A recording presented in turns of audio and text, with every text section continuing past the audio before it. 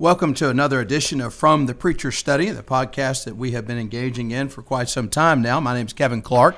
I'm a member of the Oak Mountain Church of Christ, and along with me is Bob Hutto, who's the preacher here at the Oak Mountain Church of Christ. And as you know, those of you that have been with us for a while, we've been making our way through the Scriptures in 15 to 20-minute increments. We hope that everybody has been benefited by this. We certainly have enjoyed this. I've enjoyed working with Bob and just the study that's engaged in. And really, there's a synergy. There are things that he observes that I hadn't, and maybe things I observed that he hadn't thought about. But together, we're just trying to bring out not our own opinions, our own thoughts, but really what's in the text, and use that to edify and build up your faith.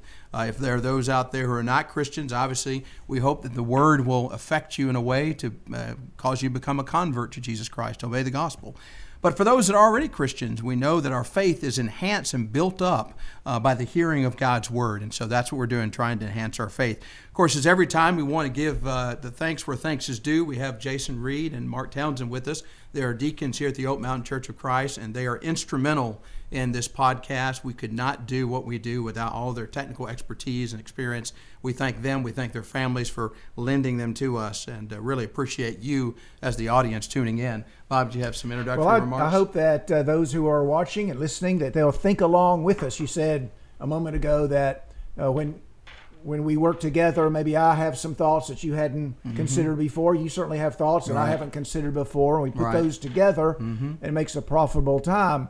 You know, you've had this experience as I have. Occasionally somebody after a sermon will say, you know, you said something that made me think about this. Exactly, right. Well, I hadn't thought about that, you know, but they're thinking along with me as I'm preaching. They're thinking along with you as you're preaching. And that stimulates thoughts in their mind, good, valid thoughts in their mind that are helpful. So we hope that the listeners will think along with us, and maybe we'll stimulate your thinking, that you'll have some thoughts that are beneficial, maybe that we didn't think of. Amen. So, Amen. And invite others to watch as well. Yes. And so if you have friends that maybe family members or others that that you think would enjoy it and benefit from it, we want to reach as many as possible. Amen. And so this is a good way to do that. So invite others to watch as well. Amen. Well, we appreciate that. We have been in the book of Philemon. It's a very short book, and we're going to finish that up. Just to kind of recap, to get us back centered on the context. If you remember, the real narrative that precedes the letter is this. You had Onesimus, who was a slave owned by Philemon, and Onesimus had run away from his master Philemon and somehow had made his way to the Apostle Paul, who was in prison at the time, and through the course of that association had heard the gospel and been converted to the gospel. Paul refers to him as his son in the faith. And then the question becomes, what happens to Onesimus? He's run away from his master. He's now free in Christ. But what does that mean in terms of his relationship with Philemon? And for some, they may be surprised that the Apostle Paul actually sends Onesimus back to Philemon.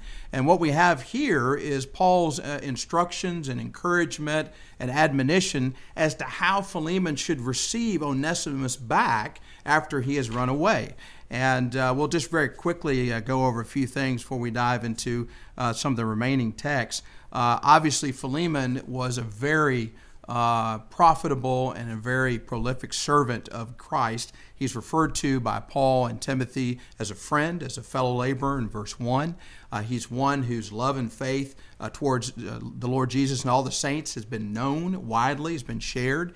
I love, this is one of my favorite phrases about somebody. Verse 7, he says, because the hearts of the saints have been refreshed by you, brother. Just think how wonderful that is to have someone describe you as, you refresh the hearts of the brethren. And this is how Philemon is described. And so what a wonderful description. And we want to think of ourselves that way. We want to live our lives as Christians that we refresh the hearts of our fellow brethren, whether it be in our congregation or other places, that this kind of admonition or this kind of great commendation can be said about us. And then Paul moves into what he wants him to do about this situation.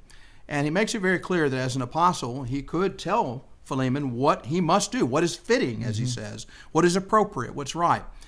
But he decides not to. He says, rather, I want to appeal to you for love's sake to do what is right. In fact, later on, he goes on and says, I don't want you to do anything because of compulsion. Mm-hmm. I want your good deed, which in this case would be the idea of allowing Onesimus to come back to Paul and serve with him, because Paul says that's really what I want. I really would love to have Onesimus to continue to be here and work with me. But he said that wouldn't be right because I'd be forcing you to do something good, and I want it to be voluntary. And so he sends him back. But he also begins to talk about this difference. And the primary difference being is this man is now a Christian.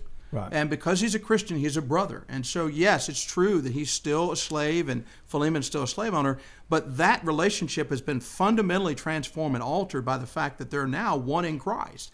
And so Paul is appealing to him. There's some implications for that in terms of how you receive him. In fact, he says, I want you to receive him as you would receive me. And you think about, clearly there's a relationship that exists between Philemon and Paul, and later on Paul is going to say, hey, prepare a guest room, I'm coming to spend some time. And you could just imagine if Paul were coming, how Philemon would kind of fuss over him and take care of his needs and everything. He said, I want you to do that for Onesimus, even though he's your slave, because now he's a brother in Christ. And so it's just a really powerful admonition for how Philemon should receive this runaway slave, because what's the temptation? The temptation would be, you had no right to go, I can't believe you did that, and you deserted me, you neglected me, and be very angry. And Paul is saying, no, this is a brother in Christ. And in fact, he says something that I thought you made a good point. He says, perhaps he departed for this very reason, that he may obey the gospel and come back to you as more than just a slave, but a brother in Christ. And the point you made, I thought was very good, is even Paul, as much interaction as he had with God and the direct face-to-face communication with Jesus and the visions that he had, he still has a certain amount of humility about the will of God, saying, maybe, perhaps. I don't know exactly what's in the mind of God, but it could have been this is exactly what God intended, using another means to appeal to Philemon to do the right thing. Some thoughts along those lines? Well, I think I just thought about, while you were talking, I thought about, Paul expresses his plan to come and stay with Philemon. Mm-hmm. And in a sense, unstated, that would give Paul an opportunity maybe to talk to Onesimus and find out how Philemon received him. And so there are those little subtleties all through this book. Yeah. But Paul's a master at that. He's in a subtle sort of way. He's really kind of telling Philemon, well, this is what I want you to do. Mm-hmm. This would be the appropriate way to handle this situation, the most beneficial. And so it's interesting how in the very beginning he says, I've heard about your interaction with the saints before, and you've done very well. And he's sort of just laying the foundation, the groundwork. Now, here's another opportunity for you to do well with a brother. Right. And so he's in a subtle sort of way directing the situation and just expressing his expectations to Philemon. You're right. There are some subtle things. One of the things I looked at, I thought was interesting. If you look at verse 8, he says that being such as one as Paul, the aged, now also a prisoner of Jesus Christ, I appeal to you for my son Onesimus.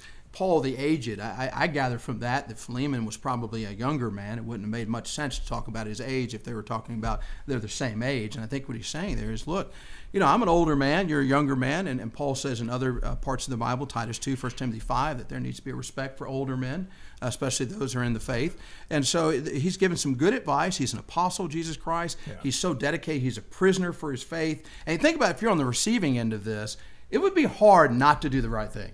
That's right. He's making it hard on him. That's exactly right. So, and I do want to, before we finish it up, talk about some of the specific scripture in verse 17. So let's just read this real quick. And it's more the continuation of what you were talking about, the appeals. It's master persuasion, really is. Yeah. If then you count me as a partner, receive him as you would me. But if he has wronged you or owes anything, put that on my account. I, Paul, am writing with my own hand. I will repay, not to mention to you that you owe me even your own self besides. Yes, brother, let me have joy from you in the Lord. Refresh my heart in the Lord. Having confidence in your obedience, I write to you, knowing that you will do even more than I say. But meanwhile, also prepare a guest room for me, for I trust that through your prayers I shall be granted to you. Boy, Paul's laying it on thick here, isn't he? He said, if you count me as a partner, well, of course he counts it. They're fellow laborers, and he's an apostle of Jesus Christ. And so he said, if you count me as a partner, then I want you to receive him the same way you would receive me. And again, we've talked about how strong that would be based on this pre-existing relationship. And then I like this. Paul says, hey, if he's done anything wrong, if he owes you anything by virtue of his departure or anything else, you know what? Put that on my account. And he makes a point, hey, I'm writing this with my own hand. I will repay. And we know that Paul had means. He was, Acts 18:3, he was a tent maker, and so he had money.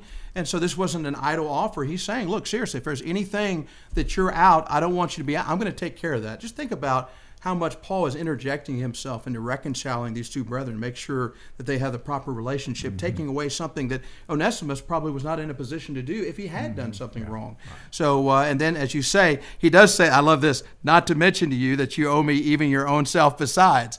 And I take it there in some spiritual way that he's saying that there was a debt that Philemon owed to Paul. Perhaps Paul was the one who obeyed or taught him the gospel, or at some period of time he sat at the feet of Paul. Generally, when Paul says things like this, he's talking about a spiritual sort of obligation as opposed to physical obligation. So again, he keeps saying, you owe me anyway.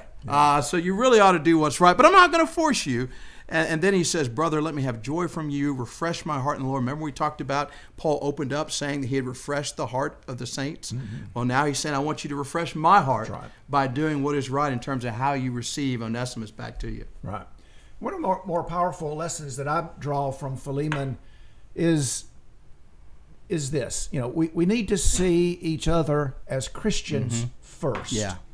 And so here's a man who's a slave, but Paul tells Philemon, now he's become a brother, and you need to see him as a brother. That's right. Before you think about him as a slave. That's right. And so we need to see each other as Christians first. And so we might have a tendency to identify people by one thing or another, by occupation or by race or by gender. Right. But really, we need to see each other as Christians first. Yeah.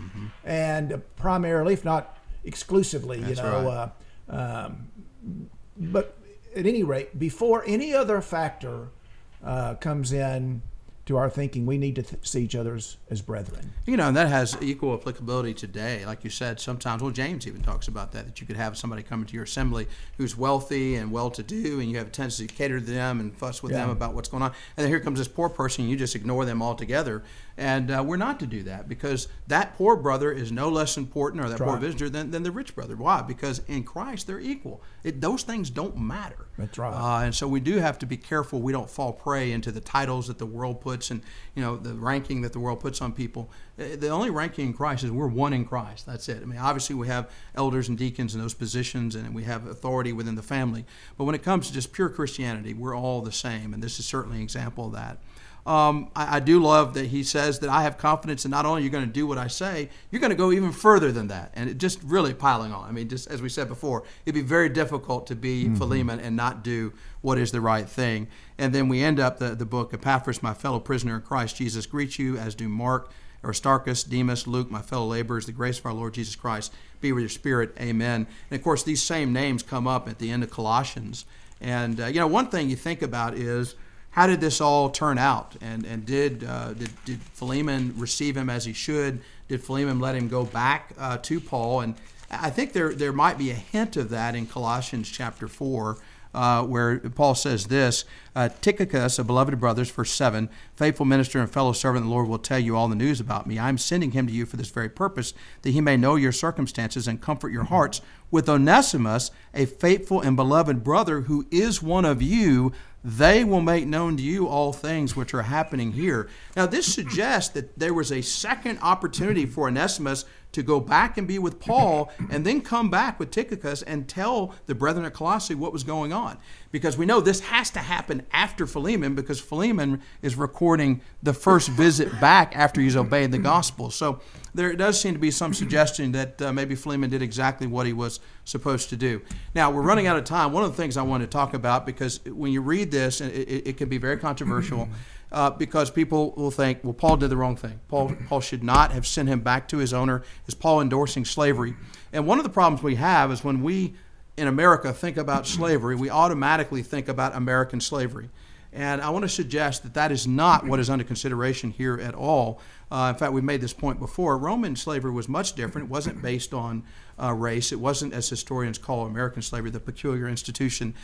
We talked about the fact that even Felix, who was a governor before whom Paul appeared, was a slave himself at one point in time. So here's a man that was in slavery, was able to rise to the level of governor. Obviously, nothing of that nature took place in American slavery. The other couple points I would make is this. One of my favorite passages on this point is 1 Timothy 1, 8 through 10. 1 Timothy 1, 8 through 10. Just turn there very briefly.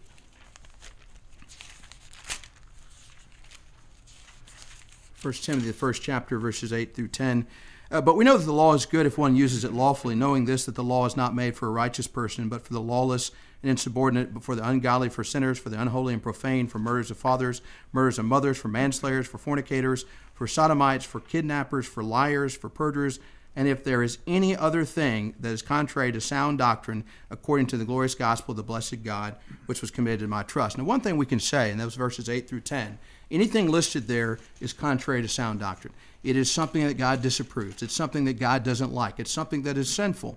So I remember years ago I became interested in this idea of this phrase kidnappers. And when I thought of kidnappers, I thought of carjackings or some kid being kidnapped. But, I started looking this up, and I just want to give you a flavor of some of the study that I did on it. The King James Version on that same phrase says men stealers. The NIV says slave traders.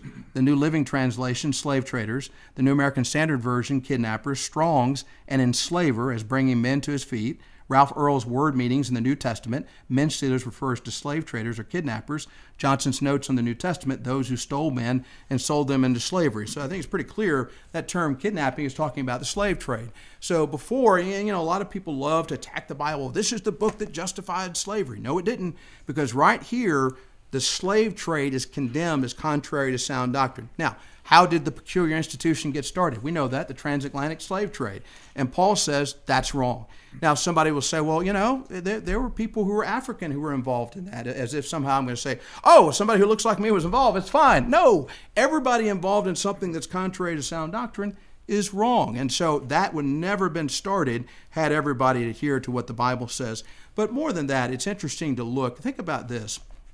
We said that most likely Philemon and Onesimus were in the church at Colossae. And I want you to turn over to Colossians chapter 3 and listen to some of the instructions from Paul to the brethren about slavery. Beginning in Colossians 3:22, bondservants, obey in all things your masters according to the flesh, not with eye service as men pleasers, but in sincerity of heart, fearing God.